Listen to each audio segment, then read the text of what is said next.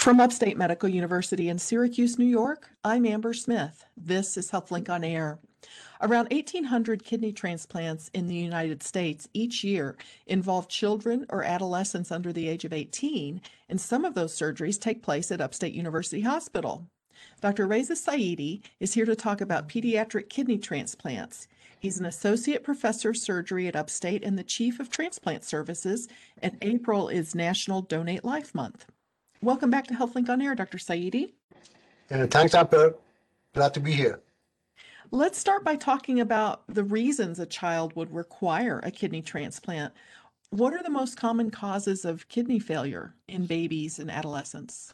Yeah, the reason of kidney failure in babies and adolescents is completely different than adults. And as you know, in adults, the most common causes of kidney failure which require kidney transplant is diabetes or high blood pressure or infection, those kind of things. But in kids, most likely are urological problems that they cannot empty the bladder or kidney very well, or it's congenital diseases of the kidneys. And some kids have developmental problem that their kidneys are not well developed. So it's usually not the adult diseases that No. Okay. It's completely different etiology that can cause kidney disease in kids and adolescents. Well, I was going to ask, what is the youngest age of a child who could undergo a kidney transplant? You said a child could be born with a disease. Yes, so would it be?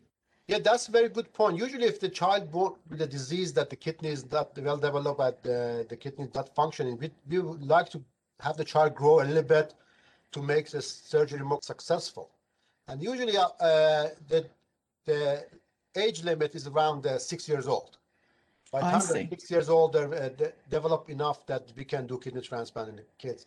But occasionally, even in younger kids, we can do. But usually, we would like them to basically grow to and get to the age of 6 before we transplant. Do children ever require double kidney transplants? Rarely, because majority of these kids, their parents donate to them, and usually the size of the parents' kidney is big, and usually they don't require a double kidney transplant. But occasionally, if they get they might be a donor, a deceased donor, a kid who died, and then the parents decide to donate the kidneys of the kid, then they can get one kidneys from a kid.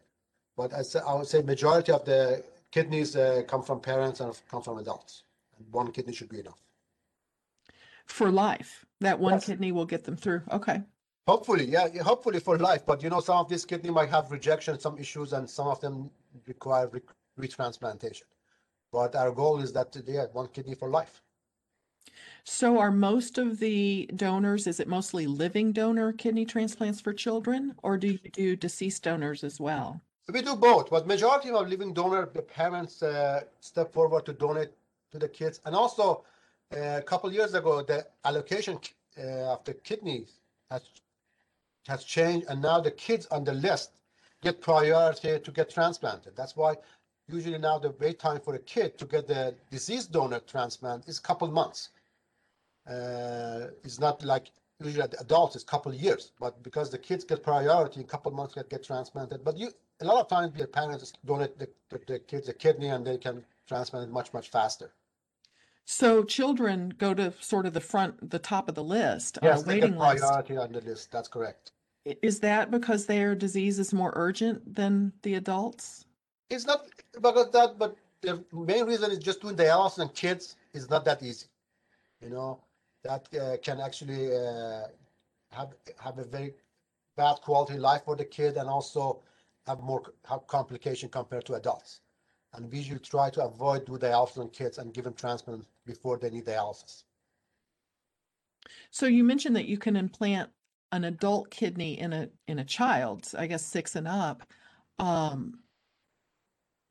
If you implant a child-sized kidney in a child, will that kidney grow like a native kidney? Absolutely. The kidney will grow, and sometimes occasionally they put two kids kidney in one adult. Sometimes we have, and the kidney will grow to the normal size. Interesting. Well, let's talk a little bit about biological parents. Are they always a match for their child for a kidney? Not always, but majority of the time they are a match, yeah, because there's a chance that there's 50% percent chance that basically they have the same gene, or 25% chance that they have the gene from one parent. I would say majority of the time the parents are matched with the kids, yes. And are they necessarily the best match? Usually they're better, yeah, because they're genetically very close to the kid, and they have more tissue compatibility with the kid, and the risk of rejection is less if the parents donate to them, yes. Now, a parent, though, might not be able to donate for their own medical reasons or whatever. So what about siblings or other relatives? Do Yes, you siblings turn? especially, I mean, I think anybody uh, over the age of 18 can donate. If there's siblings over the age of 18, or they have other second degree relatives, they can donate to them. And if there's nobody available, I said, they go on the list and they get priority on the list to get transplanted. And usually within a couple of months, usually with less than 6 months, kids get transplanted. This is Upstate's HealthLink on Air. I'm your host, Amber Smith, talking with transplant surgeon Dr. Reza Saidi. He's an associate professor of surgery at Upstate and the chief of transplant services. We're talking about pediatric kidney transplants during April, which is National Donate Life Month. Are the transplant surgeries for kids different from the surgeries for adults? Yes, they are different because, you know, the vessels in kids are much smaller.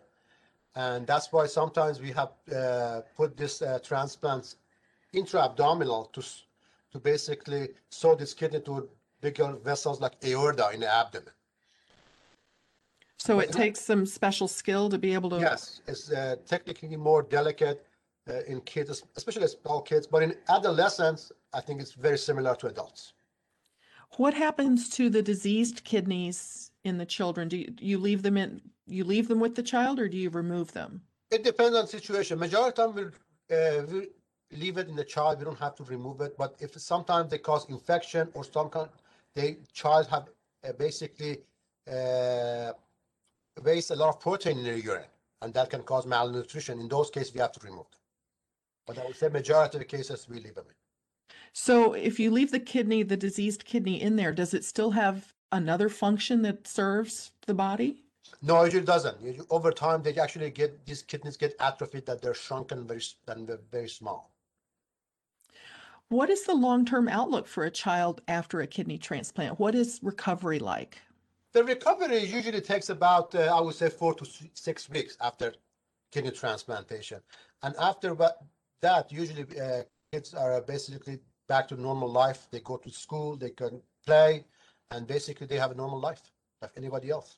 That first 4 to 6 weeks, are they in the hospital during that time? No, usually they're in hospital for, I would say, about a week or 10 days, something like that. And after that, they go home, and we follow them closely in our transplant clinic, make sure everything's okay.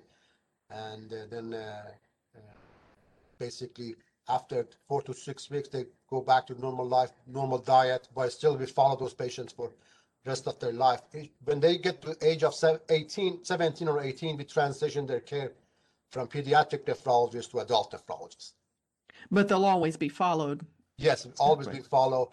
But I mean, these kids, I want to make sure that your audience understand, especially when they get to adolescence, because they're now grown up, they're good and healthy. Sometimes they have a hard time to believe that they have to still to take their medications.